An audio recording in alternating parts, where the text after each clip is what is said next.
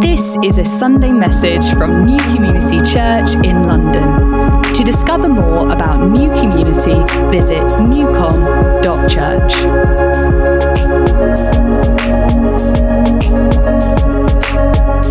So I've entitled the word that I'd love to bring to you this morning, 2023, a year of good news. Is that going to come up behind me? I hope it is. And I think, in a world where in 2022 there wasn't much good news at all, it's just so good to begin this year knowing and having the assurance that for some people, this is going to be a year of good news. The elders of the church here have asked that whenever I get to preach, which will be obviously from time to time throughout this year, that I should have the freedom to preach what they call a big picture word, or a word that's formative for us as a church community. And because it's the beginning of the new year 2023, I felt that what I want to share with you today will be hopefully a word that will shape some things for the rest of the year and how we live and the things that we do.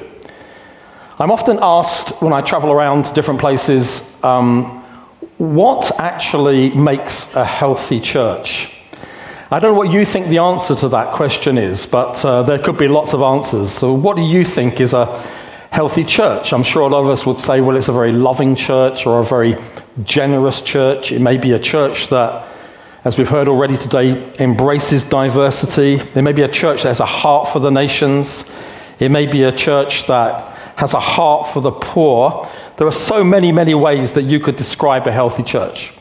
But these are the 5 things that are foundational in order for us to make sure that we are a healthy church. And if I was talking to someone else in another church, I'd say these 5 things. And actually the things I've just mentioned, loving, generous, heart for the nations, they kind of all come out of these 5 things. So here are the 5 things. So there's 2 of them to start with.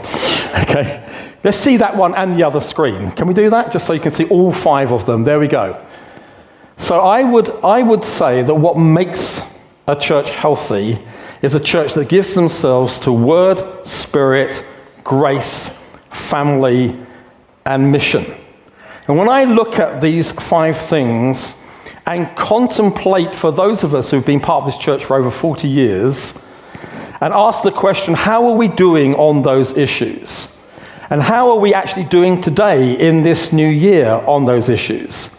I think we have to just reflect a little bit and say, in some of those areas, we really are making terrific progress. And there's one area that I want to highlight this morning where I feel it's an area that we need to move up a gear and we need to see that become a strength alongside the others.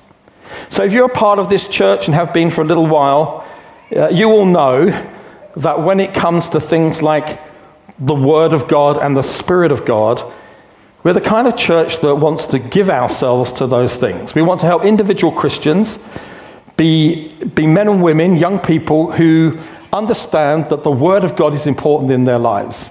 It's truth that sets us free. It's how our minds get renewed. It's the basis of the things that we have chosen to believe. We're not dominated by our feelings. We're dominated by an unchanging Word of God. Amen? And corporately, and this is important, that as a church, we believe the Word of God is the basis for everything that we believe and do as a church. We're not some kind of 21st century modern church that's decided this is a way to do things. And we're not dominated by an ever-changing culture that changes its ideas on what is truth and what isn't. We stand as a church on the unchanging truth of the Word of God. And then the Spirit. We'll talk to you constantly about the Holy Spirit. I wonder how many sermons some of you have heard over the last few years on the Holy Spirit in this church. Loads and loads and loads. Because we want individuals to be filled with the Spirit, and we want as a church to be constantly leaning into the Spirit, fruit of the Spirit, gifts of the Spirit, the power of the Holy Spirit. Grace is an issue that as a healthy church, desperately to be healthy, we have lent into year after year We want Christians to know that you don't get God's favor by the things that you do, but by actually the love of God that's lavished upon your life. Driven, striving, trying to please God is not how legalism, keeping laws, rules, and regulations are not going to win God's favor. He loves you because he loves you. While you were dead in your sins, you were made alive in Christ. You didn't do anything to earn that. It was the grace of God. And as a foundation of a church, we want that to be our emphasis. And then family. We just don't want people to be Christians who come to church on Sundays. We want Christians to be connected and part of the family of God with all of our diversity, mothers and fathers and young people and young families and single people and every color, every description, diversity altogether, working out what it means to truly be a family. And I would say, as I look back over the years and today, in these 4 areas, some of you know what's coming, in these 4 areas, we're not perfect and that we've made mistakes and we're all a work in progress. Please don't tick those boxes as if that's a done deal. We still need to learn more about the Word and the Spirit and grace and how to be a family. But we have made significant progress. It's part of the DNA of this church community and all that flows out from this together. We've essentially given ourselves to these things. But when it comes to the 5th area, it's not that we have not been a church that's had a heart and desire to reach people with the gospel outside of ourselves. But personally, I do not believe that this has been at the same strength or level as those other 4 things that we've mentioned thus far today. What is mission? Well, mission is where each of us as individuals are regularly and constantly sharing the good news of the gospel through the words that we speak and through the lives that we live. And a missional church is a church that constantly, corporately declares and demonstrates the wonderful love of God. A church which is rich in mission, and one of those important parts of church life is this: a church that's absolutely buzzing with expectation of salvation every time we come together, every time we meet amongst our friends and talk to our neighbors. We're buzzing with it. A missional church is a church seeing people constantly transformed. And it's everyday normal life amongst us as a church community. Now, please excuse me. I just don't think that describes us. It doesn't describe me. It doesn't quite describe the community that I'm a part of. And it may not describe us yet as a church community. And God's will is he wants that to change. So this becomes a church regularly buzzing with the excitement. Has anyone got saved today? Did anyone get saved yesterday? Did anyone respond to the gospel last week? Oh, if that could become part of what we are as a church community, that would be a most wonderful, wonderful thing. Turn in your Bibles to Acts chapter 2. And in Acts chapter 2, this is a well-thumbed verse. Some of you, your Bibles fell over at it the moment I mentioned it. How many times have we talked about Acts 2, 42 to 47? And if you're looking at it with me, it describes a healthy church. It describes people who give themselves to teaching and fellowship and breaking bread and prayers and signs and wonders and miracles being done, and everyone together and sharing their lives and sharing their possessions and having food together and meeting day by day and attending the temple and glad and generous hearts. And then it ends with this, verse 47. And the Lord added to their number day by day or daily those who were being saved. I would love to be in a church like that. I would just love to be in a church where day by day men and women are being saved. I really hope I'm not the only one. I really hope there's some people here today that will love to respond in the same kind of way. Do you know what's encouraging about verses 42 to 46? It describes a church that is given to word and spirit and grace and family.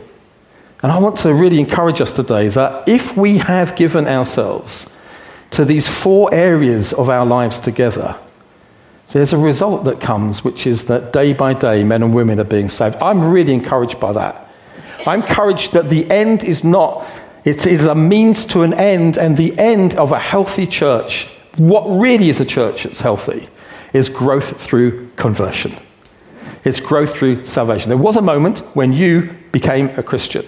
God just wants to repeat that over and over and over again. He doesn't want us to keep this to ourselves. Annoyingly, there are some churches in the UK that are seeing people saved all the time. How annoying is that? You know, I was in Brazil last November, and it's a nation where you go where they're just churches of thousands. It's not uncommon to see churches of 20, 30,000 people in one church everywhere, all over the place. Just seeing multitudes of people coming to Jesus all the time. There are nations like that in the world. And we could all say to one another, well, trouble is it's here in the UK, it's really tough, it's really difficult. This is a cynical Europe. But annoyingly, there are churches in this country that are daily seeing people saved and added to their church. That each week. So at the beginning of October, I was in a church in the northeast of England, not part of New Frontiers, but a church that I was been invited to speak at. And it was like early October. They had seen 35 people saved, added, and baptized in the 3 weeks before I was there. And I thought, whoa, that's so exciting. It's so wonderful. There are churches in this country that are experiencing that. I believe God wants us to be such a church. Anybody say amen? I really believe that that's on God's heart. It's the same gospel in Brazil as it is in the northeast of England. You never thought anything happened in the northeast of England? Well, it jolly well does. He needs to come down to here, into London, where we live. Why are we not seeing it? Why are we not seeing what other churches are seeing? I mean, you might have your own answers to that, but I don't know. Maybe over the years we've got a bit distracted. Maybe gospel proclamation hasn't been at the top of our agenda. Maybe some of us have witnessed to people and got disappointed, a bit disillusioned. We've witnessed again and again and people haven't responded. We've asked people to come and they don't come, even though they say they will. Perhaps some of us have just lost, and I think this is a big one, the wonder and the joy and the thrill of what it means to share this gospel. Maybe some of us are a bit fearful. We're uncertain in these modern days how to communicate this gospel. Maybe we're just happy as we are. We just kind of like the fact that this place is filled. If this word gets fulfilled through this year, you will give us a problem. And the problem is we cannot fit everybody in this room. We're going to have at least 2 meetings. What a wonderful problem that is. Because we do not want the size to stop the growth that God wants to give to us. Maybe it reflects the leaders. No, let's not go there. Let's go on to the next point.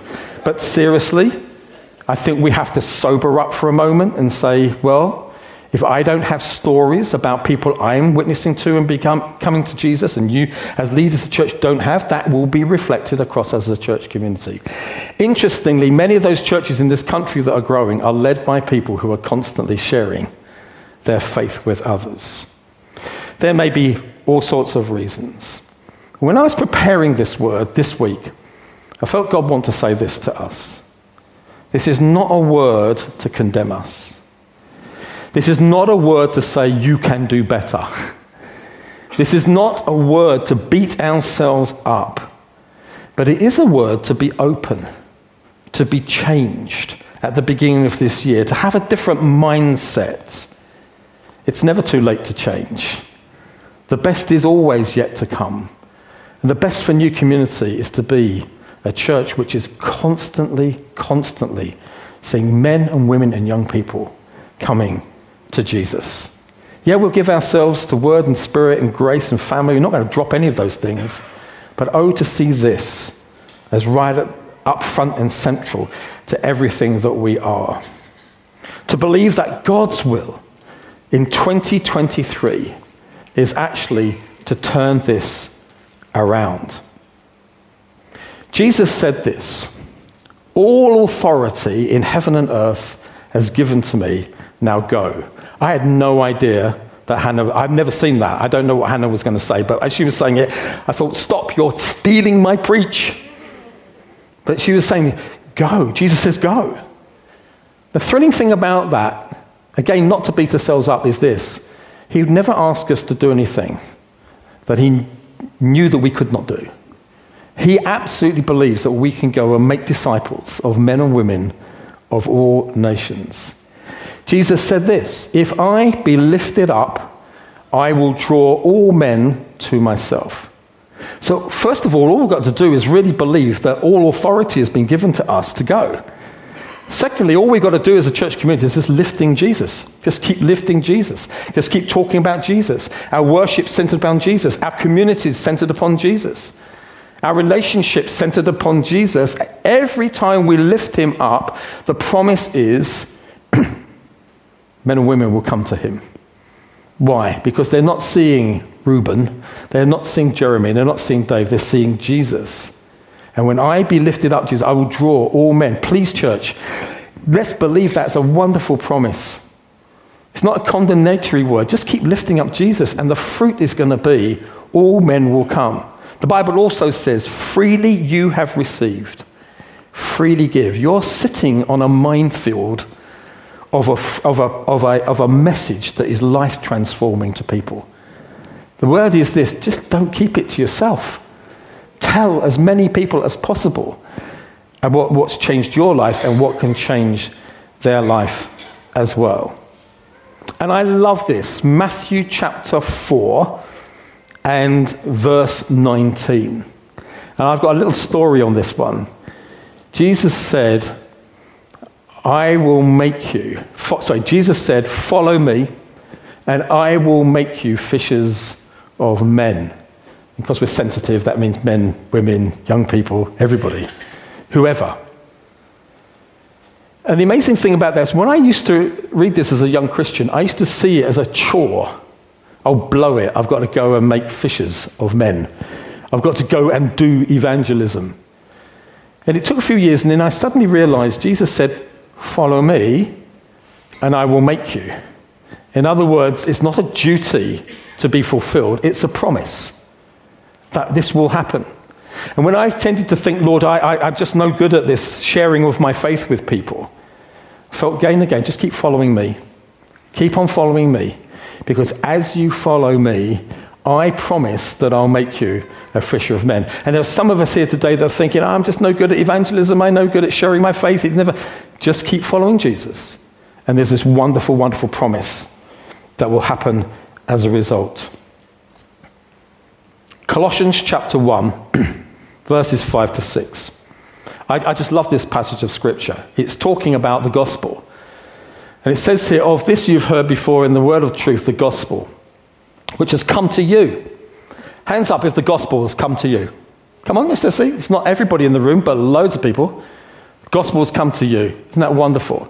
"As indeed in the whole world it is bearing fruit and increasing, as it also does among you since the day you heard it and understood the grace of God in truth." I'm so encouraged by this because it just simply means that the gospel is bearing fruit and is growing all over the world. And when I hear of revivals going on in Asia and Africa and South America, I just used to, why is it always happening somewhere else except here? I get really angry about that. It's just not fair, Lord. Until you realize they're preaching the same gospel, it's the same kingdom, it's the same Holy Spirit, and actually, rather than get angry, get encouraged. Because it's happening all over the world. Guess what? It's on the way. It's coming here. Europe, don't leave Europe. If you want to go and live in the world, just live in Europe. Because just as you leave, it's all going to start happening. Because the same gospel is surely coming here today. So here's the word of the Lord at the beginning of this new year. Wouldn't it be wonderful if in 2023, this became the year of good news for many people who live in southeast London? Wouldn't it be wonderful if this became the year where as a church, many were saved and many were added, that the gospel became infectious amongst us, and we genuinely grew by dozens and scores of people being saved and added into this community. Amen. I haven't quite finished, which didn't surprise any of you. I want to round this off by saying I think that there are 3 missing components. When I ask the question, why are we not seeing the kind of fruit that the Bible seems to say we should, or we're hearing is happening in other parts of the UK and beyond, but it's not really a strength of us as a church community, but God intends it to be so. I do believe that we have 3 missing components. I know they're missing in my life. I sense they're missing in our lives. And I know these are generalizations, but I kind of think this is missing in the UK church generally. The first missing component is compassion. Compassion. Let's turn to this well-known passage of Scripture, Matthew chapter 9 and verse 35. Matthew 9, verse 35. Jesus went throughout all the cities and villages, teaching in their synagogues and proclaiming the gospel of the kingdom and healing every disease and every affliction. And when he saw the crowds, he had compassion for them because they were harassed and helpless like sheep without a shepherd. Then he said to his disciples, "The harvest is plentiful, but the laborers are few. Therefore, pray earnestly to the Lord of the harvest to send out laborers into his harvest." Now, Jesus makes some pretty straight declarations. He says, sheep without a shepherd are harassed and helpless. I wonder what you think sheep are like when they don't have a shepherd. The Bible actually answers some of those questions, but we would understand, it's hard for us, isn't it? Because not many of us hang out with sheep very much in Sidcup High Street. But sheep without a shepherd are lost. Sheep without a shepherd are people that are alone. Sheep that are very alone. Sheep that are in danger. They could easily get hurt. They are not being protected. People that wander aimlessly through life. The Bible itself says we are all like sheep. We all like sheep have gone astray. That's what happens. You go astray when you don't have a shepherd. And Jesus summarizes it like this. Sheep without a shepherd are harassed and are hopeless or helpless. Physically, that's true. It just is true. But it's also true spiritually. Do you really need me today to describe how lost and how empty many, many people are around us in this nation? They are relentlessly searching for love, for identity, for acceptance. Life for many people, and some of them would even admit it, is futile. Full of futility, trying to fill their lives with temporary things, and when they're not satisfied and they become dissatisfied, they then try to fill their life with other temporal things, and round it goes. There's so many people in my street, and this is not, I'm not just condemning people, and just the truth, just have no meaning and have no purpose in their lives. And they are like sheep, harassed, and they're helpless. I mean, they always have been, and I don't know if it's just me, but since COVID happened, it just seems the demonstration of this dissatisfaction and hopelessness and people harassed, you can even see it on their faces, has just become more apparent. It's always been there, but it's not hidden anymore. We're living in a nation of people who are just like this, and people who are trapped in sin and don't know how to get out of it and are overwhelmed by life. Even those who look okay on the outside, which is how many people come across, on the inside, it's another matter altogether. There is a God-shaped vacuum in everybody's lives, and the only one who can fill that shape is God himself. And that means the most successful, the most wealthiest, the most apparently living life to the full kind of person still has this sense of helpless and being harassed because life itself is empty. For Jesus, this resulted in him being filled with compassion. What about you? And what about me? I kind of feel I've become hardened to the helplessness and the harassed feeling around me. I kind of feel some of us have just got so used to, well, this is just what life is like. And a little bit like the parable of the Good Samaritan, we kind of walk past on the other side. We're not moved with compassion to go and do something for a person who is in deep, deep trouble and deep need. For Jesus, that compassion led to him doing something. And I want to just stress this. If you do feel compassionate about the state of people, it's more than a feeling. I mean, it's good to feel that compassion. It is a real feeling, but true compassion leads to action. For us wanting to do something about the need of the person or wanting to talk to them about what we believe.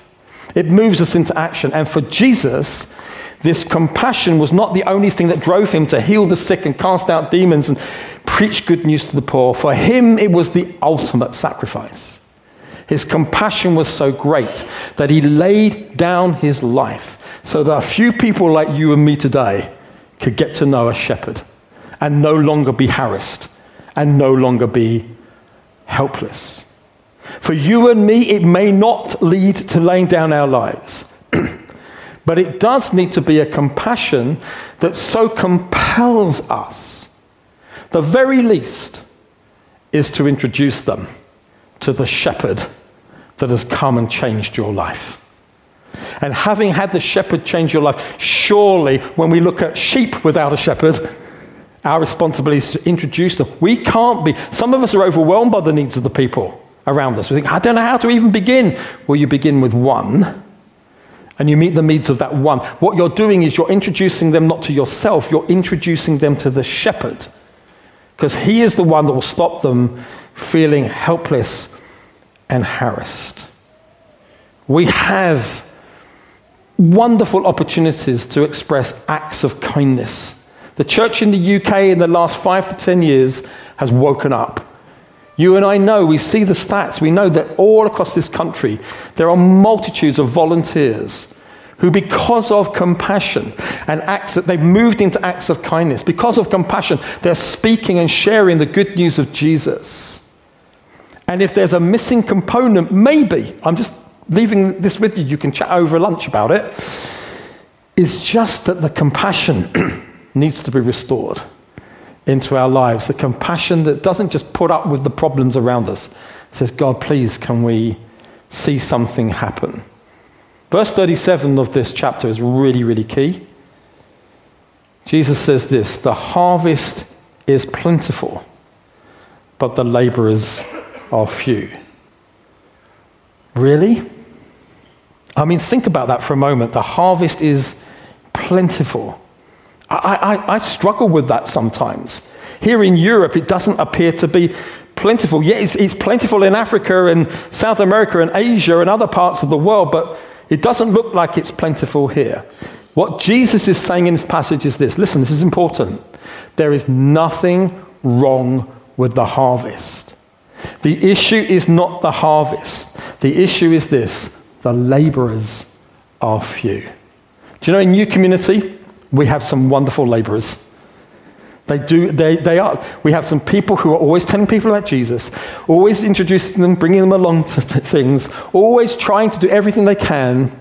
We could say, oh, well, they're just kind of a bit evangelistic. God's will is for all of us. And to move from the few to the many. It'd be absolutely wonderful if in New Community we could say, and there are many laborers. Do you know what's going to happen? There's going to be a harvest. So there's got to be a movement amongst some of us in that particular direction. How do the few become many? I want to suggest it is compassion. And I want to start this year by saying, Lord, here I am. I need you to move me with compassion so that I can become one of those laborers and see a tremendous harvest come. Amen? Amen. Second and third will be briefer. The second component that's missing is confidence.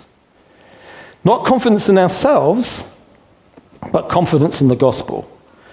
Romans 1, 16 to 17, well-known passage of scripture. Paul says, I am not ashamed of the gospel, for it is the power for salvation for everyone. Please say out loud, everyone. Everyone who believes. Have I become ashamed of the gospel? Have we as a church just dialed down a little bit and become ashamed of the gospel? You know, when you're ashamed of something, it's guaranteed that you'll stay quiet.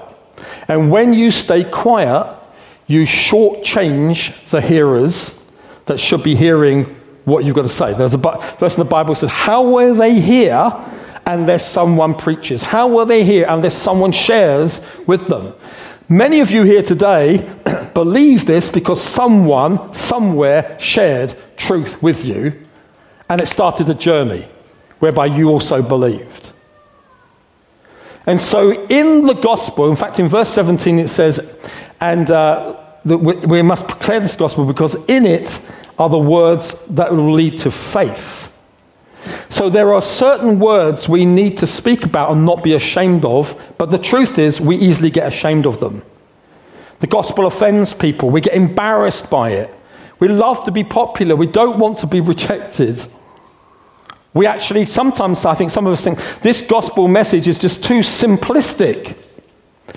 But why is Paul able to say we are not ashamed? It's not because he didn't experience those things either, because he did. In fact, if you're a Christian and you think one day I'm going to speak a gospel that will never upset or offend people and I won't be embarrassed by, it's never going to happen because it doesn't change. It's the same all the way through your life. So you're always going to have the temptation to be ashamed of the gospel.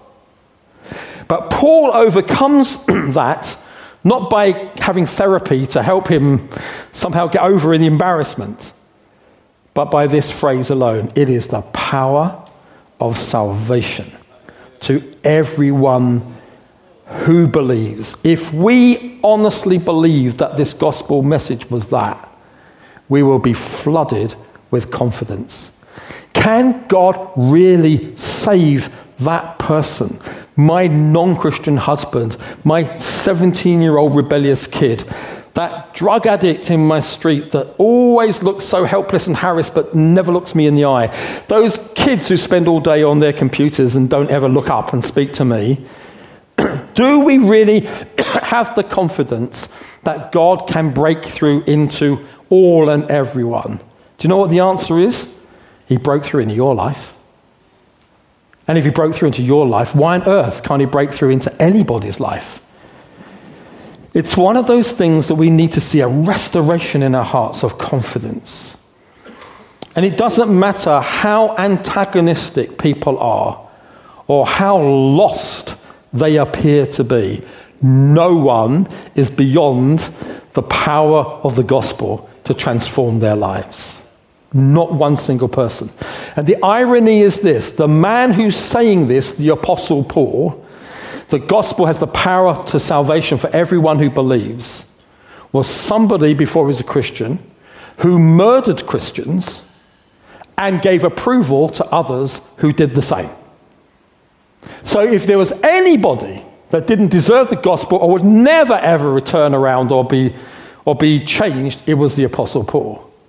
There aren't many people here this morning who have murdered Christians or watched others do so. But even if you have, the gospel has the power to break into your life and bring transformation because it's for everyone who believes. Confidence needs to quickly be restored. You know, many of us, when we first became Christians, we were just so confident in this message. Some of you look back on the early days with utter embarrassment of the things you used to say and the people you used to talk to, unashamed. Why was that? Because you were so confident that what God had done in you, he could do in others. And like it or not, it's just a fact of life that the longer you are a Christian, that kind of excitement and confidence can drain for all kinds of reasons. The years go by, we witness to people, nothing happens, so we stop witnessing, we have very little expectation anything will happen. And the problem we end up with is this: we are looking at ourselves and not the message of the gospel, so we get ashamed. We're looking at others around us and seeing that they're not doing much better than us, so we're comforted by our lack of evangelism. We're looking at the results when we talk to people, and it doesn't seem to be no one seems to be very interested. In fact, they laugh at us and think we're stupid. And what we're doing is we're looking at us and our own experiences, and we're not looking at the gospel. And if we want to restore confidence once again in this gospel, we need to take our eyes off ourselves and the things around us, and we need to start looking at the gospel again, falling in love with the gospel all over again. Its wonder, its joy, its ability to transform people's lives. And you know what? The first day you heard the gospel and you understood it and it thrilled you, it hasn't changed one bit from that day to this. So for me, it was over 50 years ago. But I know today the thrill and the excitement of what it really is hasn't changed. I may have changed, but it hasn't changed. Folks, there's no other message on this planet that has the power to change and transform people's lives at root. This is the gospel of good news. It is that people's lives can be flooded with peace. It's that people can know that they are loved for the first time as they are, that they might know God is their Father. The gospel is about being forgiven and being accepted and having a new identity. It's the assurance of God's presence with us in whatever trial we face in this life. The gospel has the power to heal us physically and spiritually and emotionally and mentally. Excuse me. It is the freedom to free us from our past and our addictions, to overcome everything. This is the message that you and I are sitting on. And it's the message that everybody needs to hear, because it's a wonderful, wonderful provision from God. There may be people even here this morning who do not know Jesus. And I've just described what this Jesus can do in your life. If you don't have peace, if you don't have joy, if you don't have meaning or assurance or understand what life's about, or you know you're trapped in things you can't get over and you're overwhelmed with life, there's only one person that can set you free. And even today, before this meeting finishes, you can turn to someone and say, I don't know this. Please, would you introduce me? You've got something that I don't have. I don't have a shepherd in my life. I'm just astray in everything that's going on. And very quickly, before I get to the final point, corporately as a church, we need to restore our confidence in proclaiming this gospel. It begins with the individual, but as a church, we need to do this. My personal conviction is this: we need to get back into a bit more gospel proclamation in our gatherings on Sundays, when people come into our communities. And you need to be confident that if you've got a non-Christian friend and you bring them along to something, they are going to hear the good news of Jesus, and it won't be cringy. One reason Christians don't bring non-Christians is they think it'll be cringy. You think it'll be cringy. For them, it might be the best thing they've ever heard and transform their lives. Whatever happened to Alpha? Perhaps we should be doing a lot more Alpha courses across the life of this church. When we buzz, as I said at the beginning of the sermon, with a missional church being full of expectation of salvation, we'll come up with all creative ways in order to reach people. Number 3, and finally, urgency. 3 missing components. One of them, I believe, is compassion that God wants to restore. Another one is confidence in the gospel. And finally, unfortunately, it doesn't begin with C, urgency.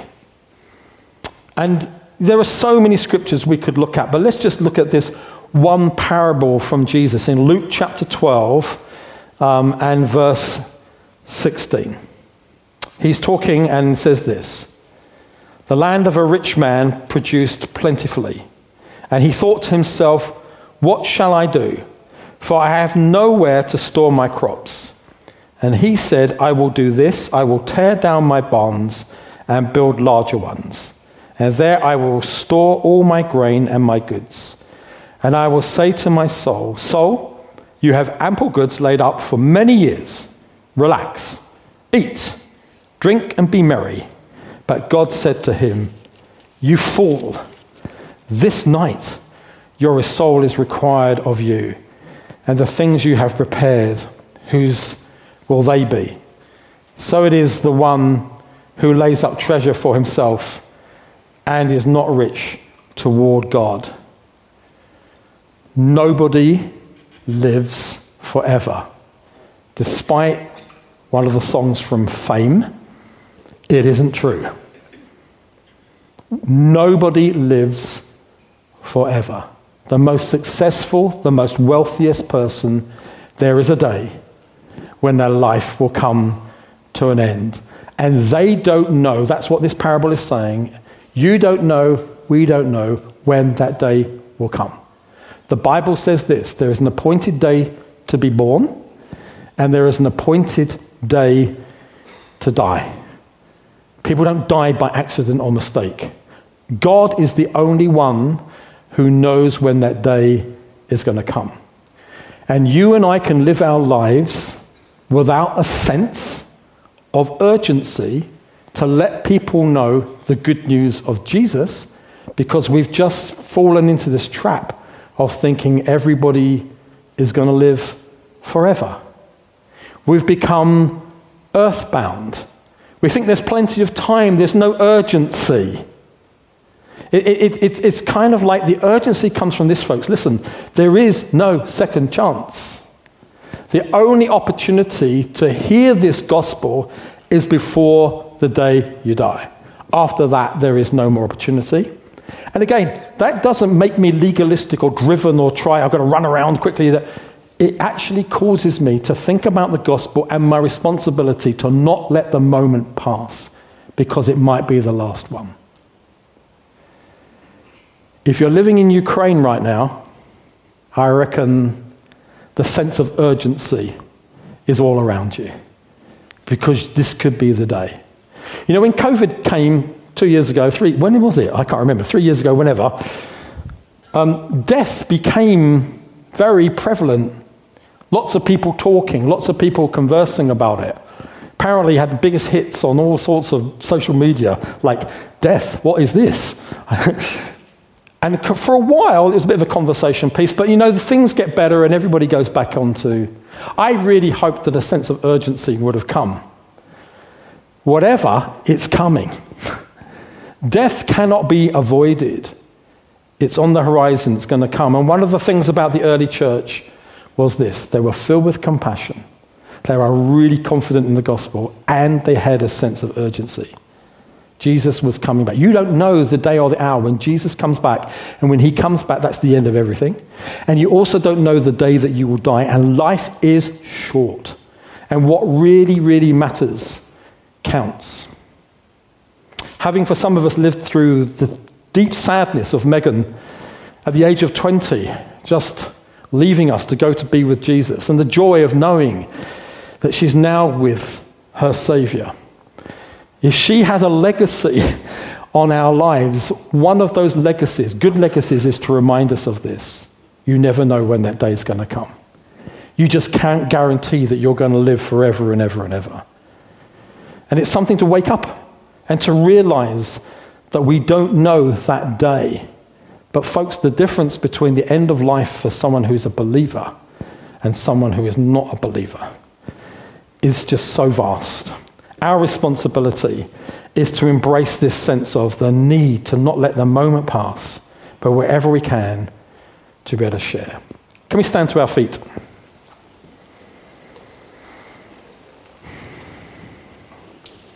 It's 12:05. There's a sense of urgency to come to a close. I'd like to pray.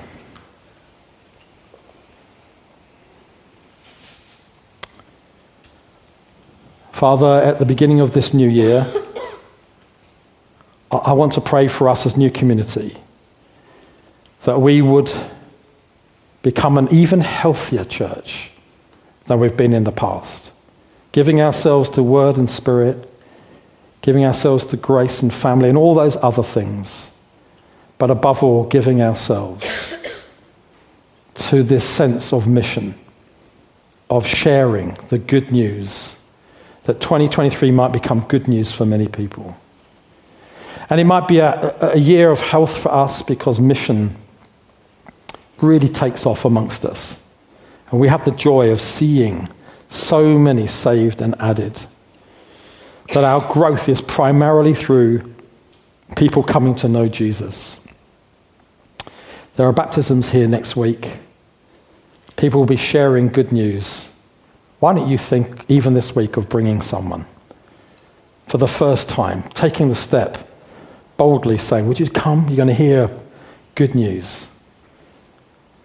Maybe you've not been baptized. It's not too late. If you had a conversation with somebody, see this place flooded with people who do not yet know Jesus. They might hear good news. And I want to finish with this. And if you feel comfortable, you might just like to lift your hands to receive from God. Lord, where we have lacked compassion and we've become a bit cynical and a bit hard to the needs of those around us, would you please restore compassion to our hearts? That when we look at the sheep without a shepherd, it will compel us into action, either to speak or do something that expresses your love. And Lord, where we have lacked confidence, would you this year restore confidence once again in the gospel? That like the Apostle Paul, we're going to say, I am not ashamed of the gospel. It's the power of God unto salvation for everyone who believes. And Lord, when we miss opportunities, it's okay. There's another one coming. Lord, you're with us in this. You don't condemn us. But make this church a church full of people who, when filled with compassion and confidence, become laborers in the harvest. And finally, Lord, help us to understand the urgent days in which we live.